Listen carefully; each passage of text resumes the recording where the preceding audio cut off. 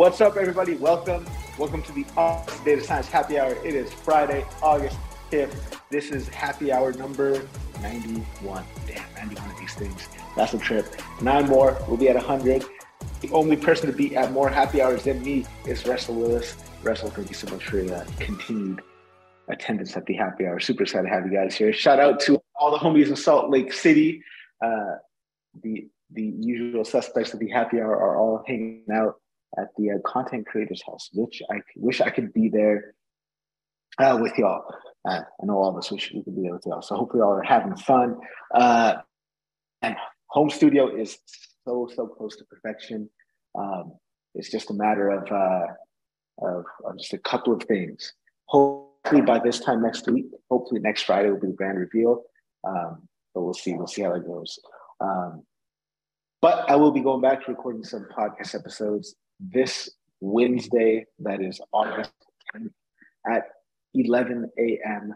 Central Time. I'm live streaming with the folks from Tonic AI, the fake data company. Definitely tune in and check that out. I think it will be a wonderful conversation. Fake data is something that I've never really played around with. I've never had a use case for it. I think it'll be interesting to talk to them about that and see how people are using fake data in their kind of data science workflows and machine learning workflows. I just wrapped up my first week here at Desi AI. Started on Wednesday, the middle of the week, because why not? Wednesday is a good day to start work on your first day. So I just wrapped up the first week at Desi AI. Just go through the onboarding process. I am their new developer relations manager. So I'm excited to just kind of kickstart the DevRel practice there and just do some awesome stuff, man. Couldn't be more happy to have a job that's just focused entirely on deep learning and computer vision. Beyond excited to have this opportunity. So keep an eye out for more content from me, specifically, deep learning and computer vision related content. Do some cool, fun, interesting projects on the side. Might even do some projects where I, deploy stuff to edge devices. We'll see how all this goes, man. It's gonna be a lot of fun. That being said, guys, thank you so much for being here. Shout out to everyone in the building. Serge, what's up? Russell, Christian, Jay, Eric, Jacob, Subash in the building. What's going on, y'all? So let's go ahead and kick it off, man. If you guys have questions, if you're in the room right now and you got a question, do let me know. Just drop your question right there in the chat. If you're tuning in live on LinkedIn or on YouTube, feel free to drop your question right there in the comment section. If you want to join us in the room, send me a message and I'll get you a link to the session. It'll be a lot of fun to have you all here. That being said, let's kick off the question with the stream. Let's kick off the stream with a question. So here's the question. If you weren't in data, if you weren't in the data science field, data analyst, data engineer, whatever your thing is, if you weren't in the data or tech space, what field would you be working in? I'm going to go like the complete anti route, dude. If like money were not an issue at all, I would just be a pizza delivery guy. I would absolutely love that job because I just get to drive around because I love driving. I absolutely love driving. Drive around, listen to music, listen to audiobooks, listen to podcasts, and I also love pizza. So I might be stealing slices of pizza from the pizza box too if I was a pizza delivery guy. But I'm curious to hear about what y'all would be into. I think I'd probably still be doing content creation in some form, but I don't know who on LinkedIn would like to hear thoughts of a pizza delivery guy. But it would be interesting to do that nonetheless.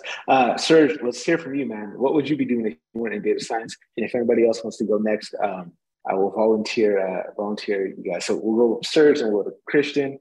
And if you're tuning in, feel free to let me know in the chat what you'd be doing if you weren't in data science. Serge, go for it.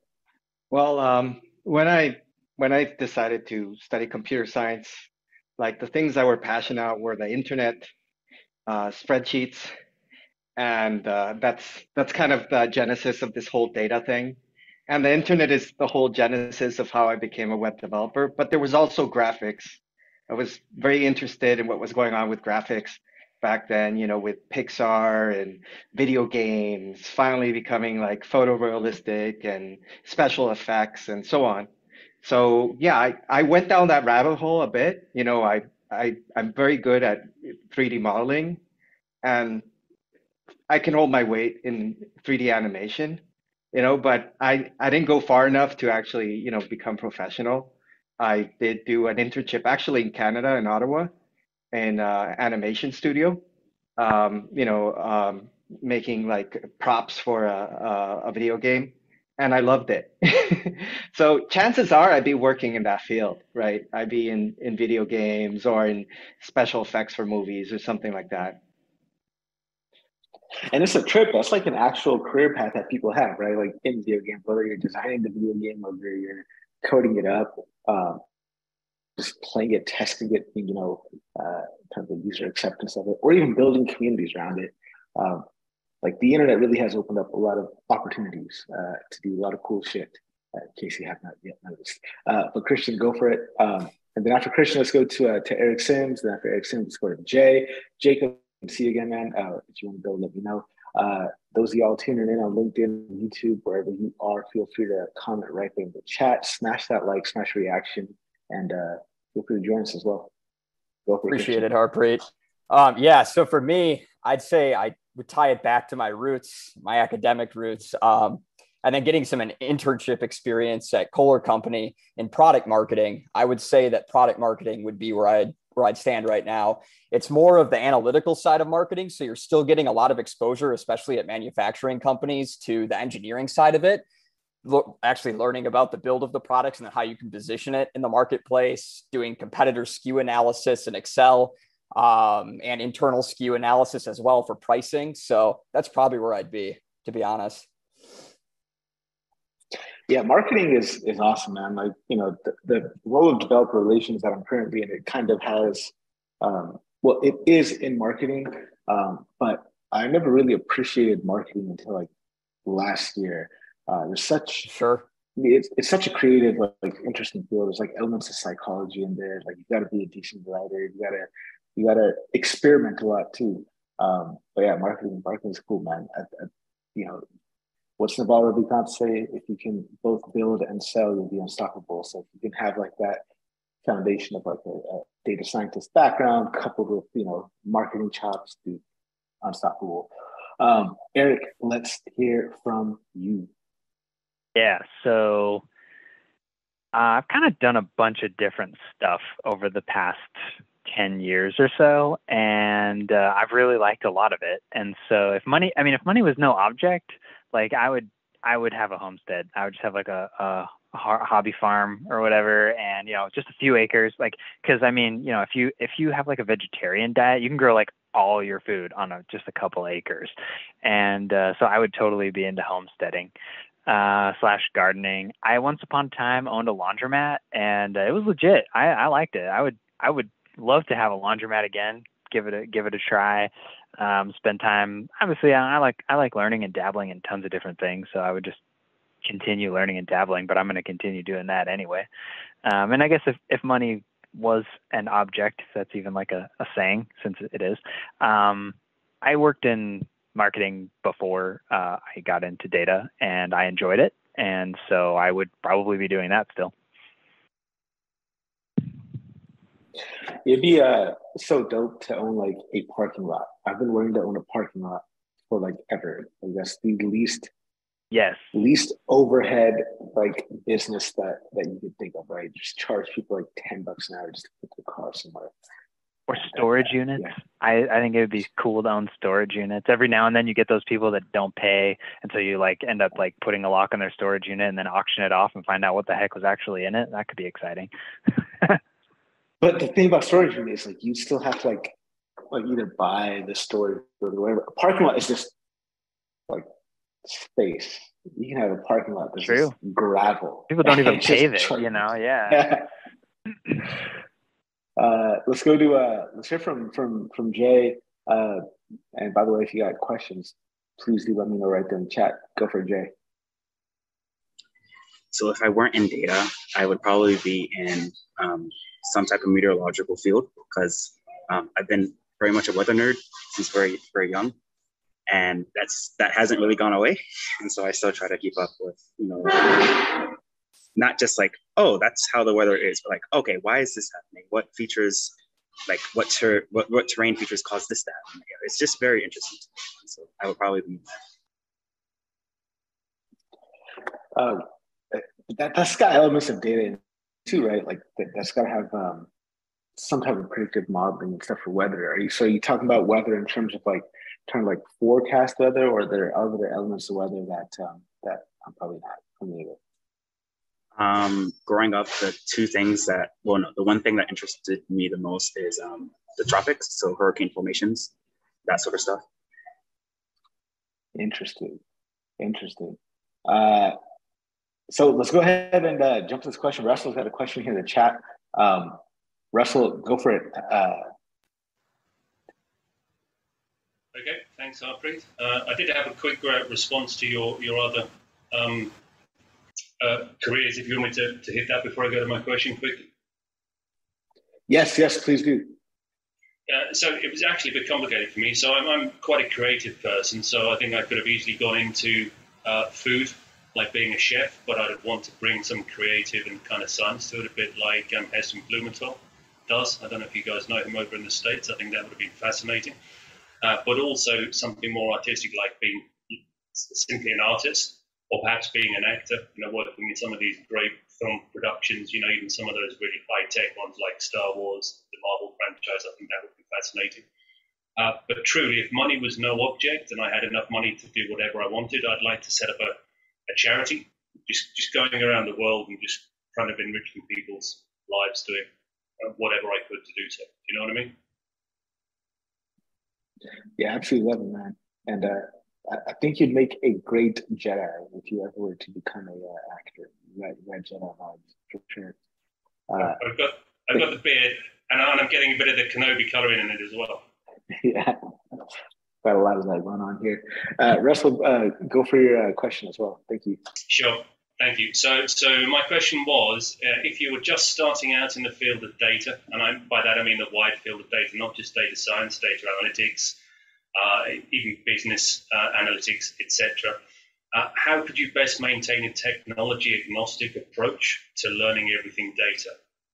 To try and keep as broad a field of awareness for everything, so as not to blinker and hyper focus on one thing. That's an interesting question. So how to maintain a technology agnostic approach to learning?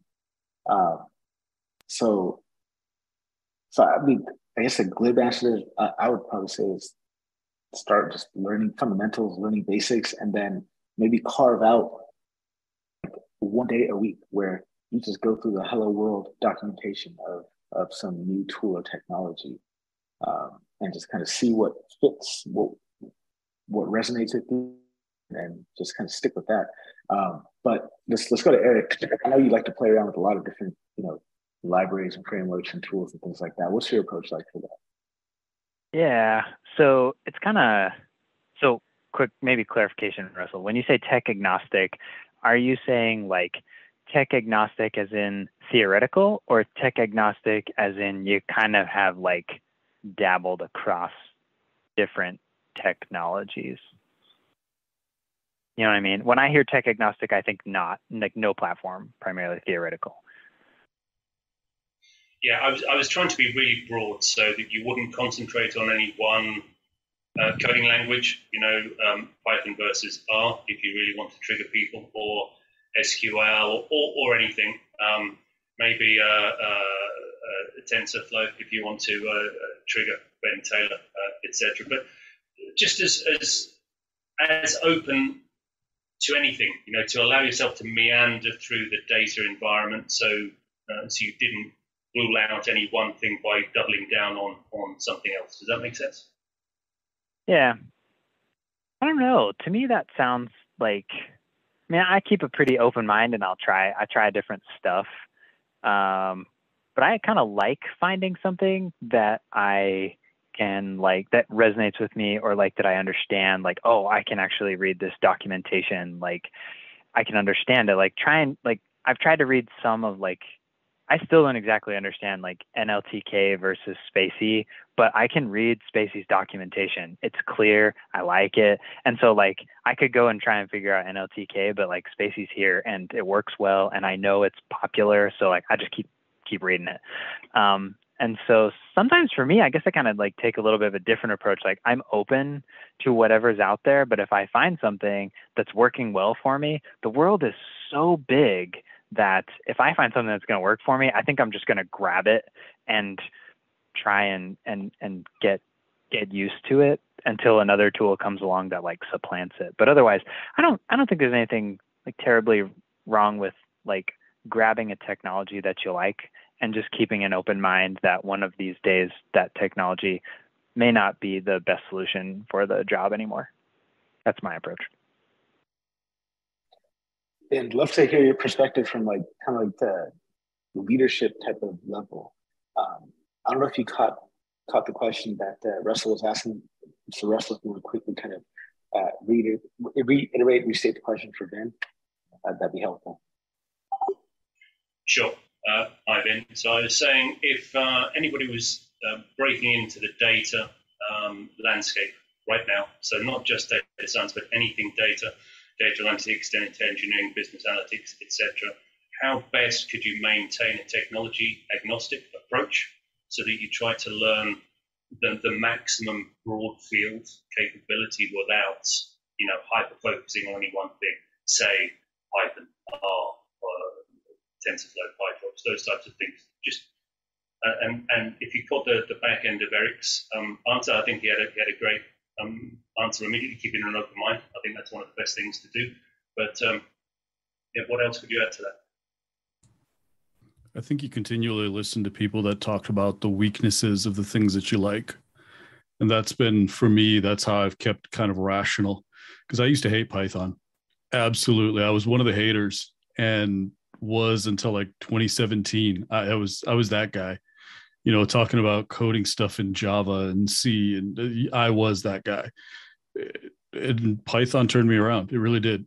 And listening to people who were developing with it and what they could do with it. And I think you can do that with everything. You can do that with programming languages. You can do that with libraries. You can do that with software and platforms. You can do that with approaches, even research. You can say that, especially listening to a lot of the rubs on the way that deep learning research is going right now. I've learned a lot personally about where different thinkers believe the field is going and what alternative approaches there are out there. So I think really just listen to people who disagree and who bring up some points about why your stuff isn't awesome. I like that approach. I kind of take that same approach when I'm like looking for shit to buy on Amazon. I always go and look at like the 1 or 2 star reviews and just that's it. Dude, huge shout out to the Data Creators House. Like Alice Lloyd. What's up? This is awesome. What's up, everyone? Damn, good to see all y'all here, man. Thanks for tuning in. Tom, how y'all doing? I don't know what the audio situation is like for y'all, but hopefully we can hear and chat. But dude, so good to see all y'all here.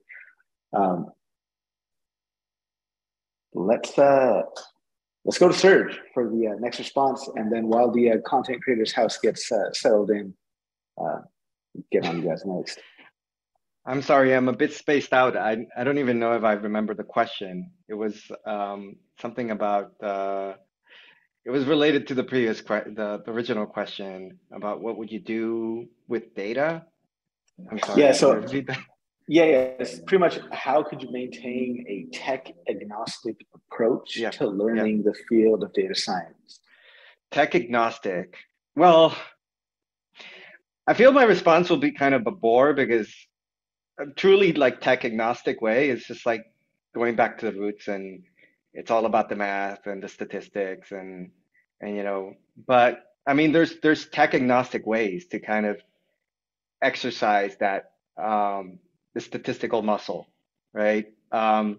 Whether it's whatever's your passion, like probably Kenji will agree with me, but like sports are chock full of statistics. So if you're a sports geek, like it's fairly easy for you to kind of gather all these stats about players and teams and kind of come up with predictions.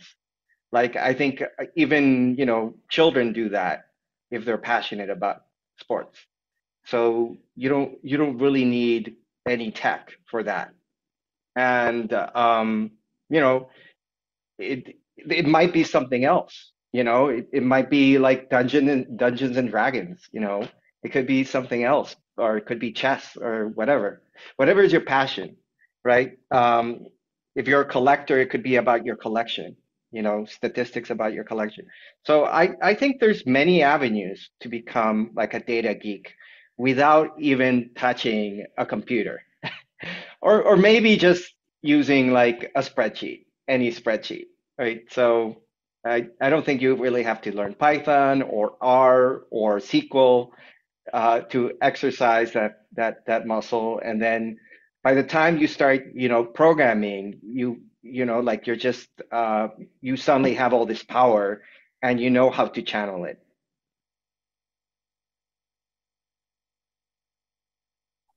Sir, thank you very much. So Russell's saying pretty much break everything down to the basics, then use any tool. Jay, let's hear from you. Jay or Christian, you want to go next, or let me know?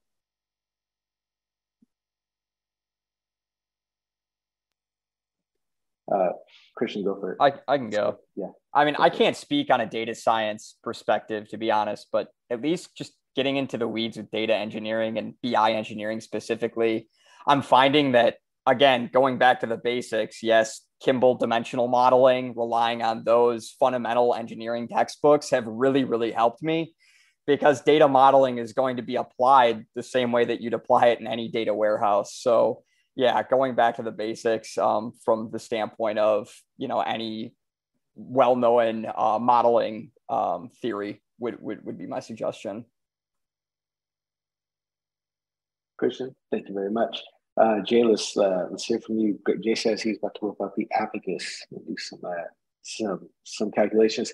By the way, if you're tuning in on LinkedIn or on YouTube, and if you got questions, please do let me know right there in the comment section. I'll be happy to address your questions. And if you're in the room and you got a question, do let me know. And then we'll go to Kostab after Jay. Kostab, I did not see that you're there. Good to see you, my friend. Jay. I don't really have too much more to add, other than I am in complete agreement with going back to your basic stats. That's the most, I guess you could say, tech agnostic way to do it. Like knowing how things work on paper, deriving things on your own to understand what's really happening in the background, and then finding a tool from there to be able to apply what you know, and to see if you can find from there if what you thought was true is true or not. So. Kostab, let's hear from you. Hey guys. So there's a couple of things, right? So I'll come at it more from like a machine learning engineering standpoint than say data science specifically. And this has been a challenge for me because I've been working with robotics and then a little bit of cloud work. So it's more forced me to be a bit more agnostic because I haven't had the chance to play with just one set of tooling for a particularly long time. But essentially, going back to your basics on data flow diagrams and things like that, right? Your fundamental data engineering and software engineering and just engineering concepts, right? That stuff doesn't really change, irrespective of whether you're coding it in C++, Python. There'll be slight differences here and there. And obviously, when you're doing things in the cloud, there are tools that'll take over. But a pub/sub messaging system in ROS for robotics is no different to a pub/sub messaging system on G-Cloud, on GCP, right? Fundamentally, it works the same way. All you have to do is figure out what does GCP offer that fits into this space that previously I was doing with a particular robotics middleware, or I was doing with an AWS, component there. So that's one way to kind of be agnostic, is just understanding things like data flow diagrams, state machines, those real basic concepts of engineering, right? That's powerful, and a lot of people don't understand it, and they end up with really messed up data setups. So it's you make your life easier when you do things right, in a sense. That's one thing. And the other thing, let me flip it on its head, is so there's two ways to balance a seesaw, right? One way is to have no weight on either end, and the other way is to have exactly the same amount of weight on both ends. So if you're trying to learn agnostic to AWS or GCP, for example, why not try to do the exact same task in AWS one week and the next week do it in GCP?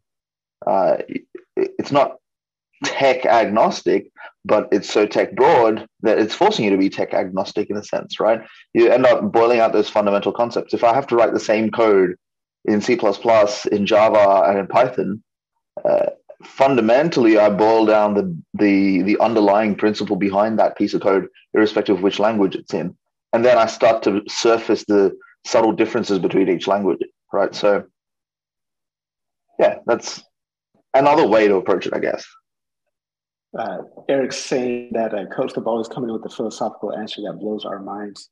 I agree. So real quick before we get to Christian's, Coach, the question for you then. You're saying just boil everything down to like the fundamental kind of pieces of the code. So like, how does one do that? Is that just trying to figure out what it is that you are fundamentally trying to do and then just find the simplest code that does that? Like, how do we determine that, if that question makes any sense? So I mean, you've got to recognize when it's not in the simplest format, right? And that's always the toughest part. That's why this is not an easy job, is recognizing when it's not at its fundamental level. That's a really tough question to answer, to be honest. I don't think I always manage to identify it. So there's probably people with way more experience here who have identified it more often than me. But that's the mindset that I've been applying, is looking at, okay, what's the core principle that I can get down to the bottom of? And I'm convinced that I don't always get down to the bottom of it. But I mean, if you spend a bunch of time listening to guys like Robert Martin, Uncle Bob, and some of these classic software engineering textbooks, you go back and read it, Koenig and Ritchie, that stuff doesn't really change, right? Like a lot of it doesn't really change. There's Pragmatic Programmer, there's a bunch of these books where the advice in there hasn't changed for a good reason, right? It's still quite applicable. And when you take that advice and start applying it to each thing that you're doing in the workplace, that's where I see that, oh, hang on, there was this extra layer of first principle thinking that I wasn't thinking of. I was abstracting it away for my ease, but really at its core, this is what this thing is, right? And even just taking a part of the system that I'm working on, and even if it already exists somewhere that someone else knows about, but mapping out the data flow diagram for it, just to understand what am I missing, right? It's great practice to do that for systems that already exist. And for all you know, you go back and you find an error in the data flow diagram because they wrote it 2 years ago, and then it's morphed since then because the requirements have changed. And then you go back to them and say, hey, by the way, there's this gap in there. And then A, they appreciate you for it. B, you get a lot of clarity into why it was designed the way it was and why the changes were made. So, yeah. Awesome. Thank you so much, Costa. Yeah, there's great recommendations there. The Pragmatic Programmer by Andy Hunt. I've actually interviewed Andy Hunt on my podcast, guys. Definitely check that out. It's called Become a Pragmatic Data Scientist. Subhash, the comment here says, I always consider technology as a medium to instruct a computer to perform tasks on a human's behalf. And there's always a general solution behind any technology. For example, if we're looking at data visualization tools and technologies, it's important to learn the storytelling and the different charts, visualization best practices, rather than learning Tableau, Power BI, Python, or whatever. As long as you know what needs to be done, you always have documentation to help you with how to do that specific thing using a specific technology. So in my opinion, focusing on learning what needs to be done will help you become technology independent. Subhash, thank you so much, man. That is a very, very wise insight. Christian, let's hear from you. Yeah, I just wanted to expand on that. And I kind of blanked on this piece of it, but coming from someone who doesn't have any formal STEM education, and I really just emphasized in information systems in college, but I was actually a marketing major. the catalyst to it all, it sparked when UDFs were mentioned, was systems analysis and design. And that course was so fundamental to me, even just getting interested into the realm of IT and database. So just from experience, for someone who doesn't even have any data background academically or online, I'm just, for them, a tip: systems analysis and design would be a huge step. So awesome, man. Thank you very much. If you guys got questions, please do keep them coming. I'm monitoring LinkedIn and YouTube, and don't see any questions, but I do see Kathy Bailey saying happy Friday. Happy Friday to you too, Kathy. Thank you so much for joining us.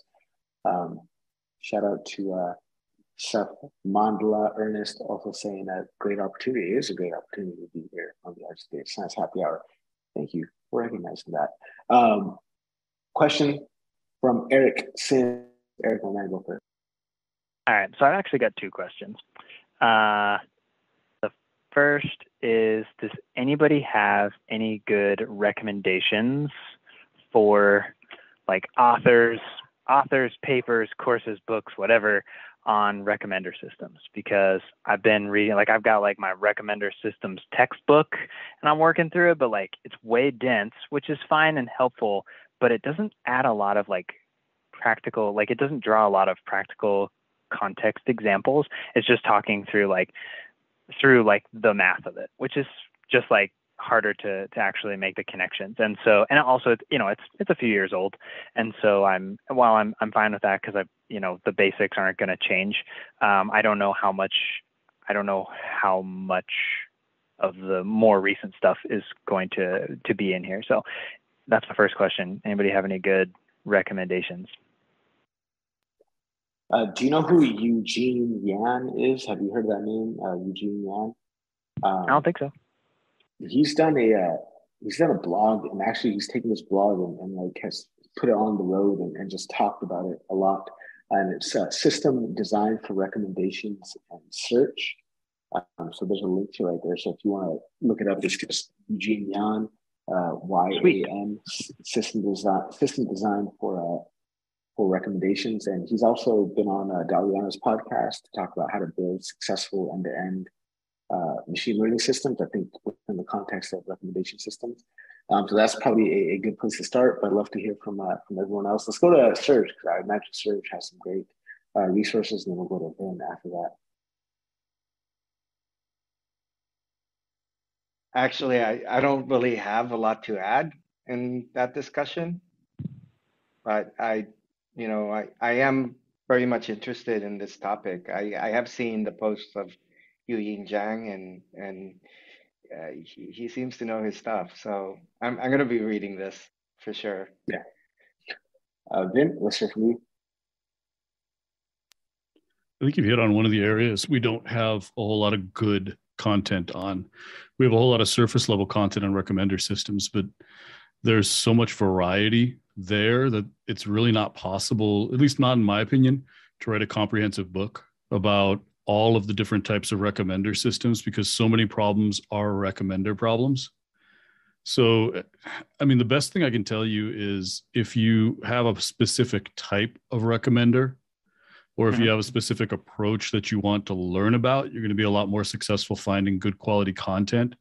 But when you start talking about like a general high level overview or introduction to recommender systems, all you really get is that kind of what you're talking about, like that surface level, introduction to, but then it doesn't get into any specific approach because every single one of them is a rabbit hole. Yeah.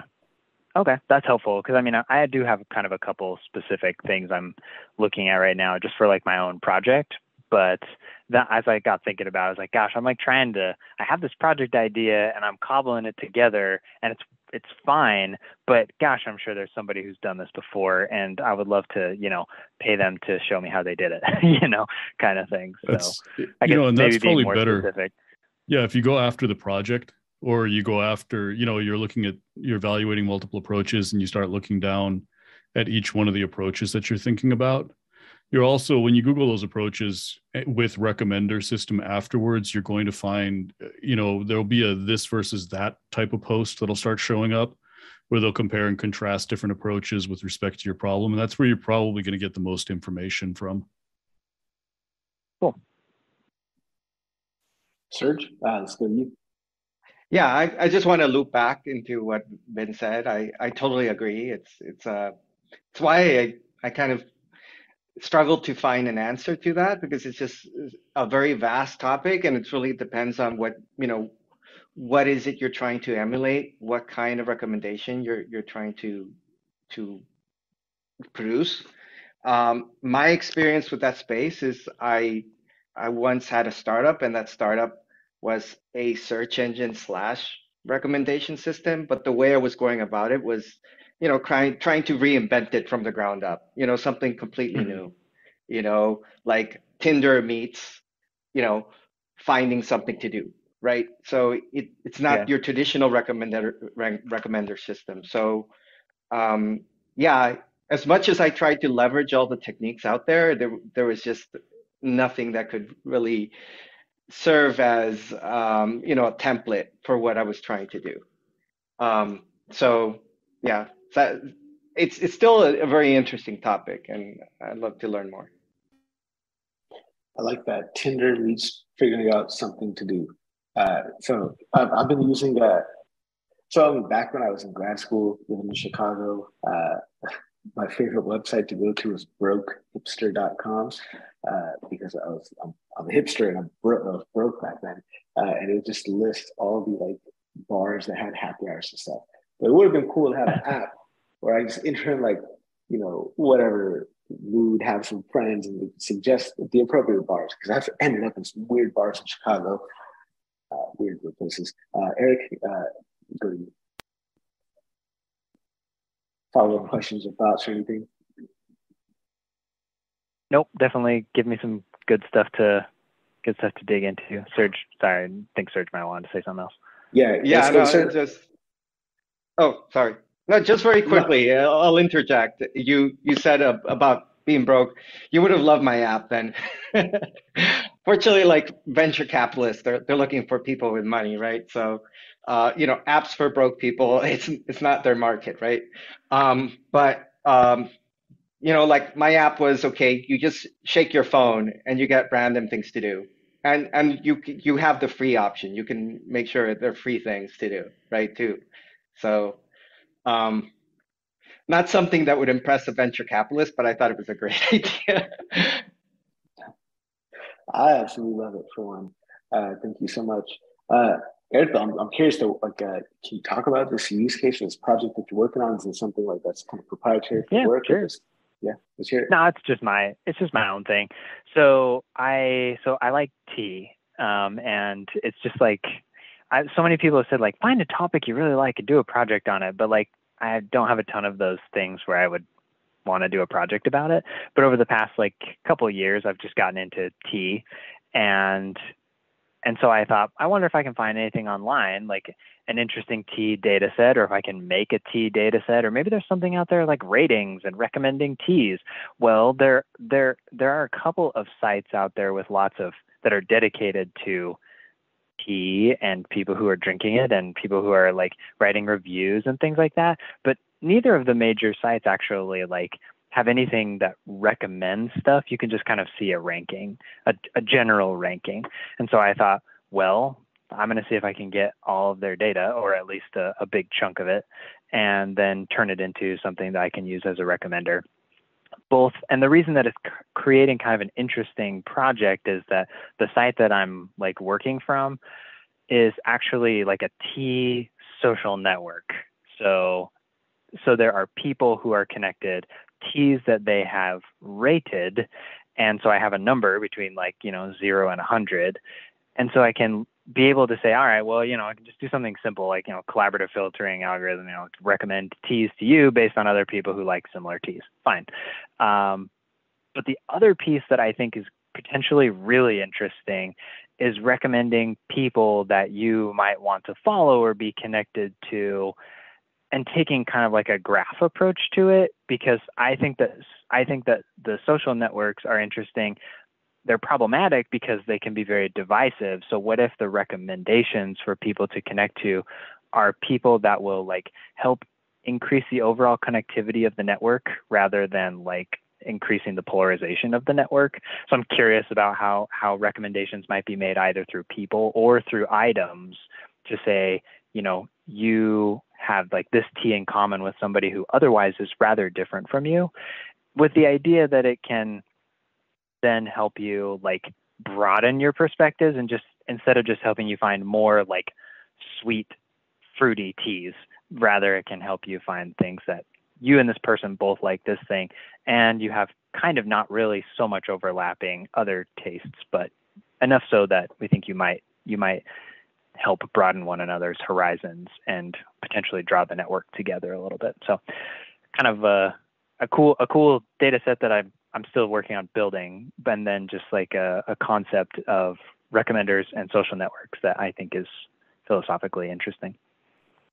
Yeah, that's pretty interesting. I remember you're doing some research into like serendipity with recommender systems. Yeah. For this particular project.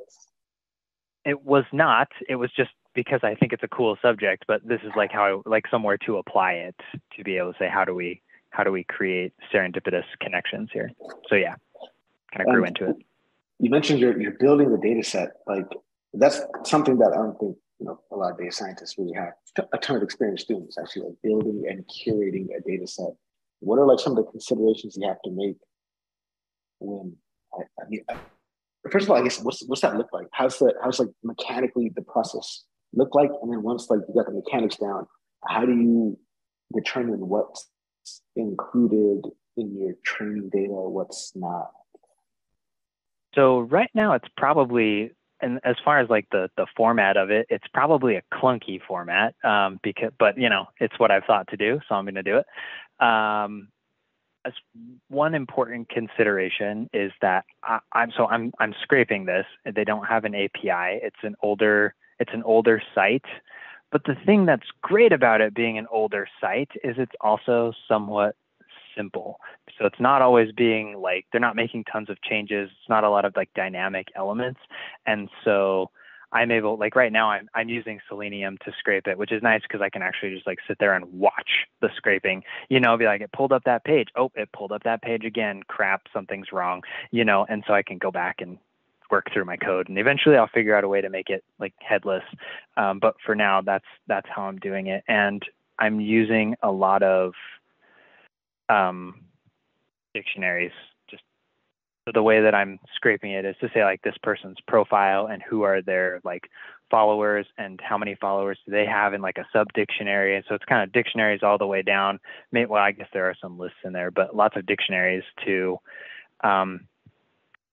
keep track and also help feed the next like iteration of like who should I crawl to next to crawl through the whole algorithm or the whole like data set, or as far as I want it to go.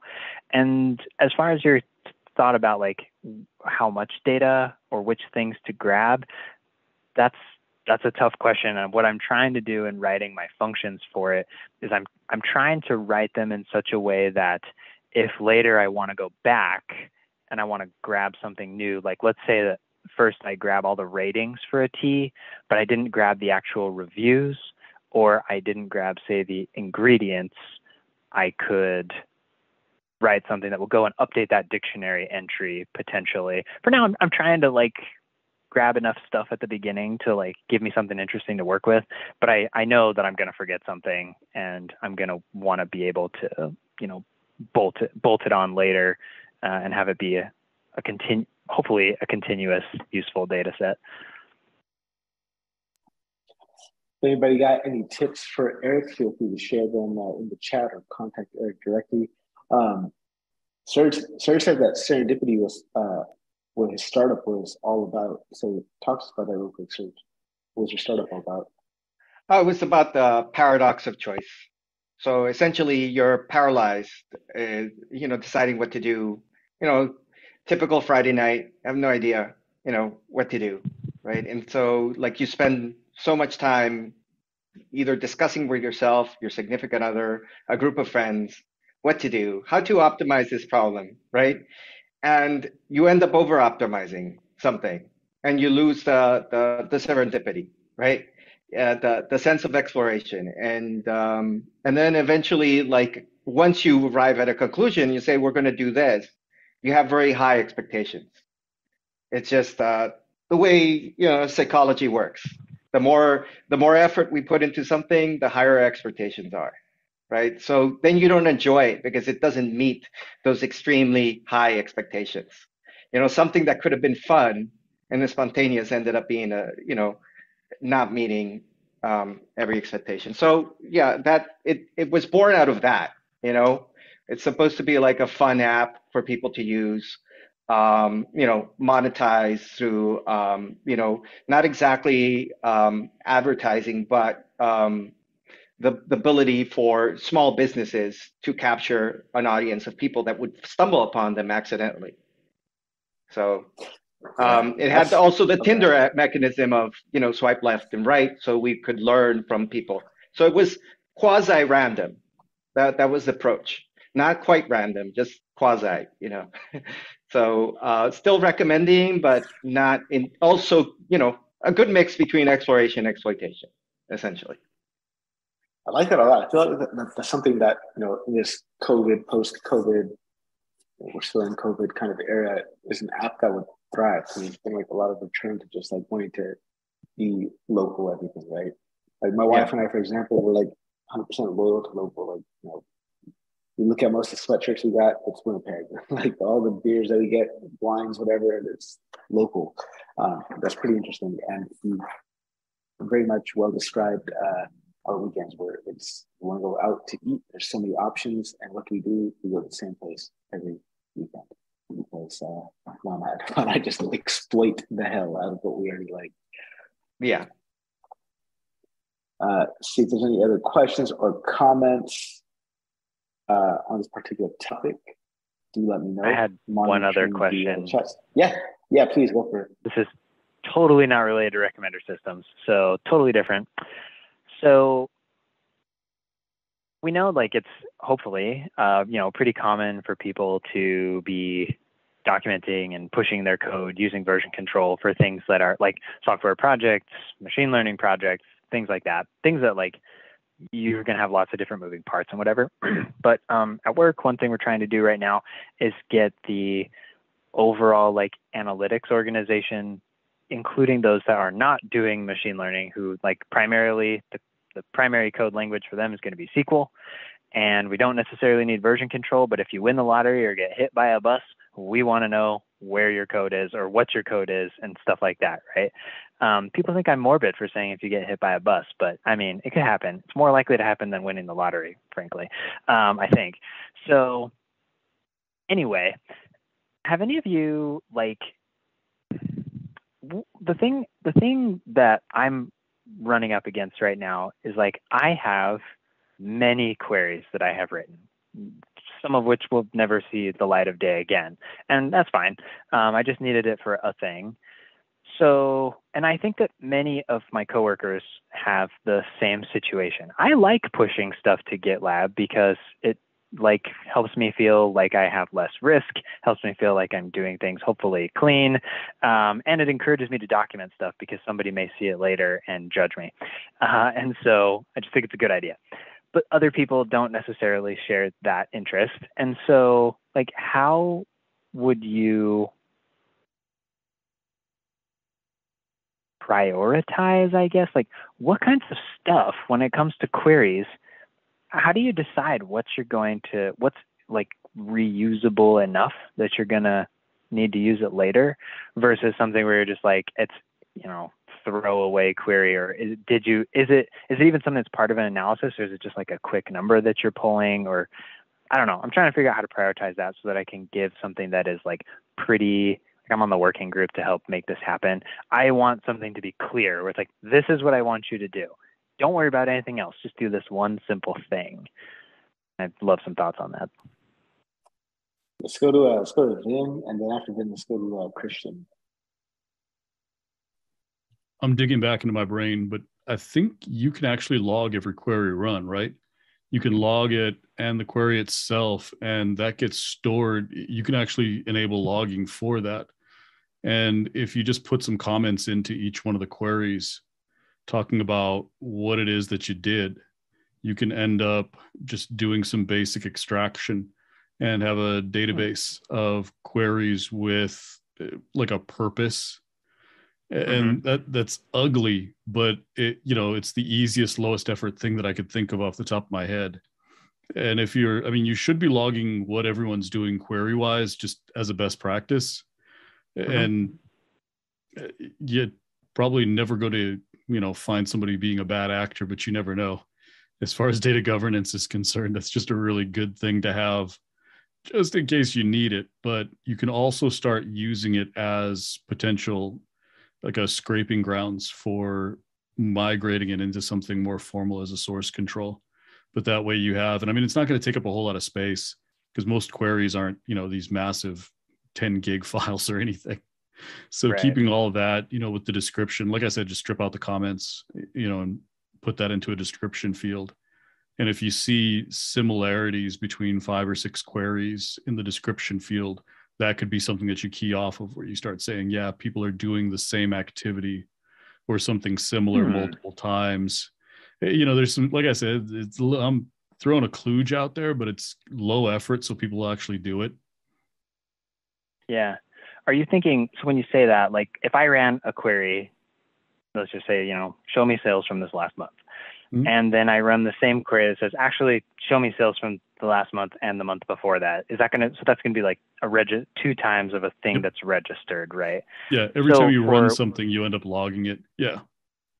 So when you talk about like using, as far as like scraping it or cleaning that to create some sort of a final data product, are you saying like, I guess what I was thinking is like, when I get to the end of that, do I put like some sort of a tag on it that's like something that wouldn't normally be in someone's query, so that it's easy to like go find, grab whatever between those tags and grab that piece?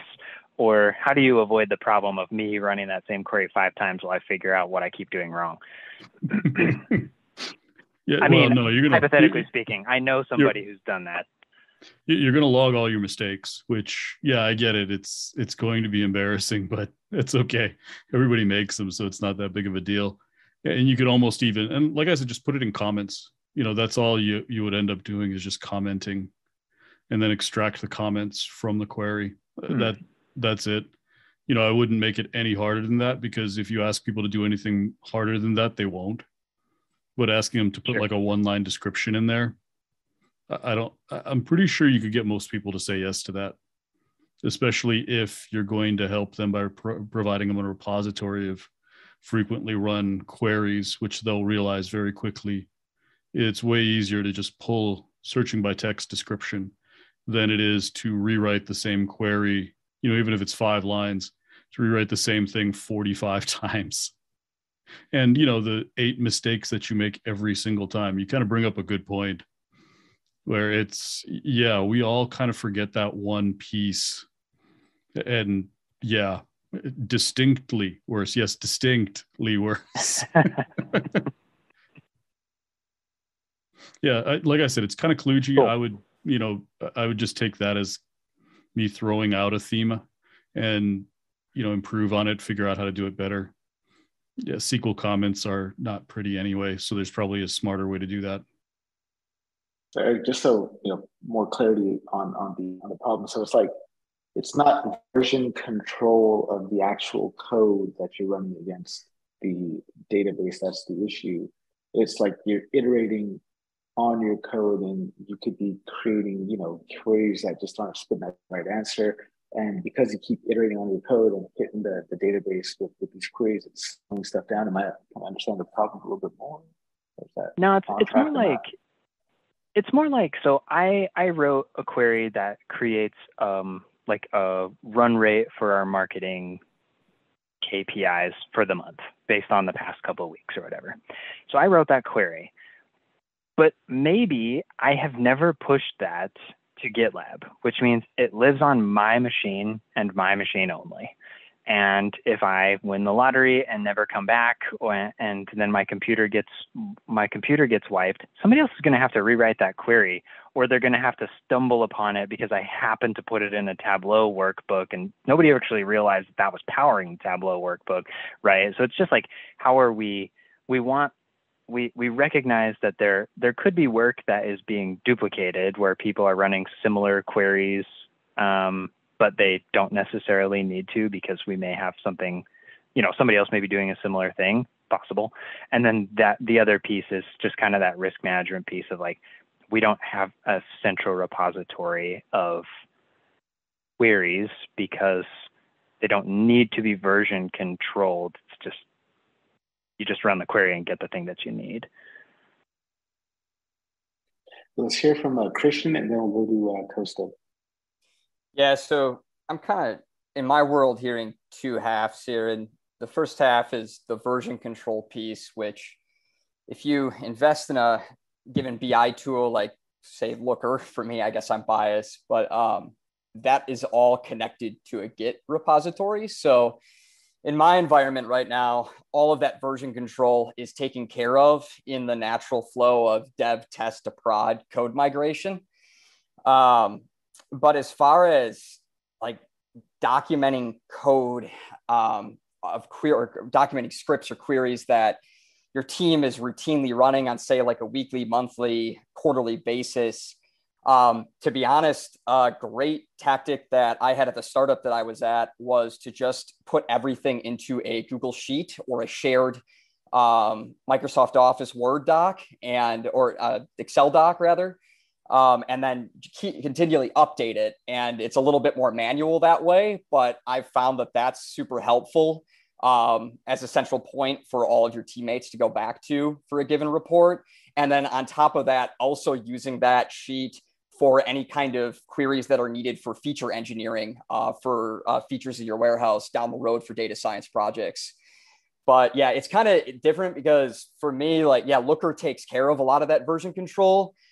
To be honest, we probably could do a little bit better. I could probably do a better job even of logging some of those things. I always make sure to update my deployments with notes and everything so that, a piece of code, what you're looking at for a given commit and deploy. But yeah, that's kind of what I would say.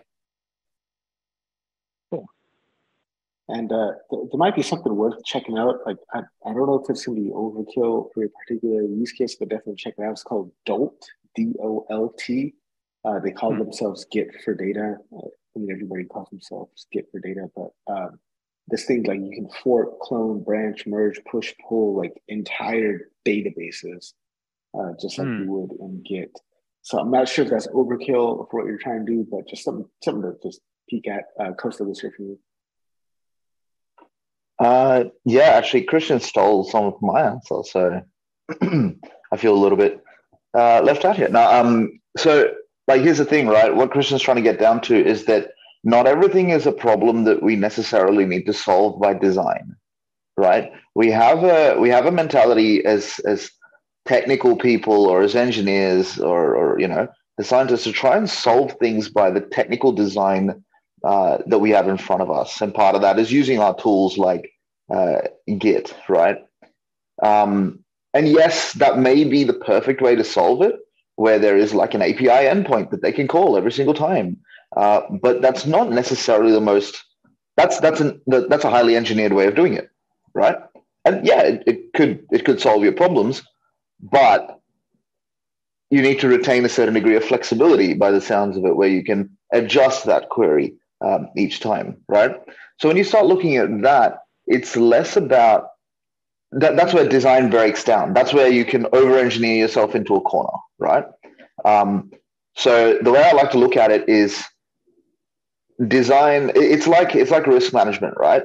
Design, if you can, process what you must, and leave to expertise as little as humanly possible. Because what you're talking about is actually knowledge transfer more than versioning for that particular SQL query. Like, you don't care about the version. Yeah. All you care about is that someone else knows what it is you do, right?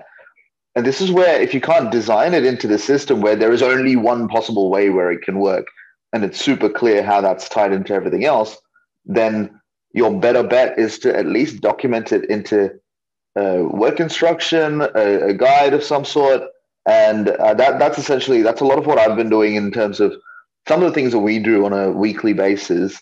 I've documented that. And the good thing is, rather than that living with just me, I'm able to delegate that out to other people in my team and upskill them and train them up into that, so that, hey, if I need to take time off, even for a couple of weeks, the trains keep running on time, right? It shouldn't be so dependent on my expertise being there for the whole thing to, keep running on time.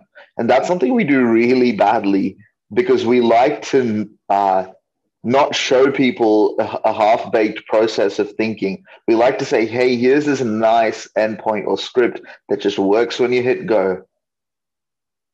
We can't engineer all of life away, right? Like that just, we'd be here for lifetimes trying to do that. And by then it'd get away from us anyway. So at some level, just documenting that into and saying, hey, this is what I usually run on a weekly basis. This is the baseline for it. Here's a few examples of how I'd run it differently. Here's a couple of adjustments on it. And these are the outputs that I got. This is what I was looking for when I went to that adjustment, right? Now, anyone can come along and you could train them, people on your team. But conversely, the other part of it is let go, man. If you're going to get eaten by a shark while you're walking down the road, and the reason I use that rather than hit by a bus is just to defend myself legally, that, disclaimer, there's very low chance of you getting eaten by a shark walking down the road. But if you do, trust that the company's going to hire someone who's just as good as you, right? Or good enough to understand what it is you do to pick up where you left off, or to come at it and say, actually, this guy's a dope. I can do it a lot better, right?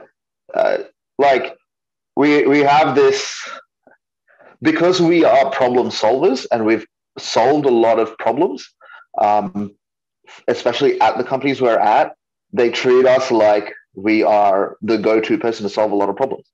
And then that builds into our ego, into our identity, and we say, hey, we're the go-to guy to solve all these problems. And we love being that.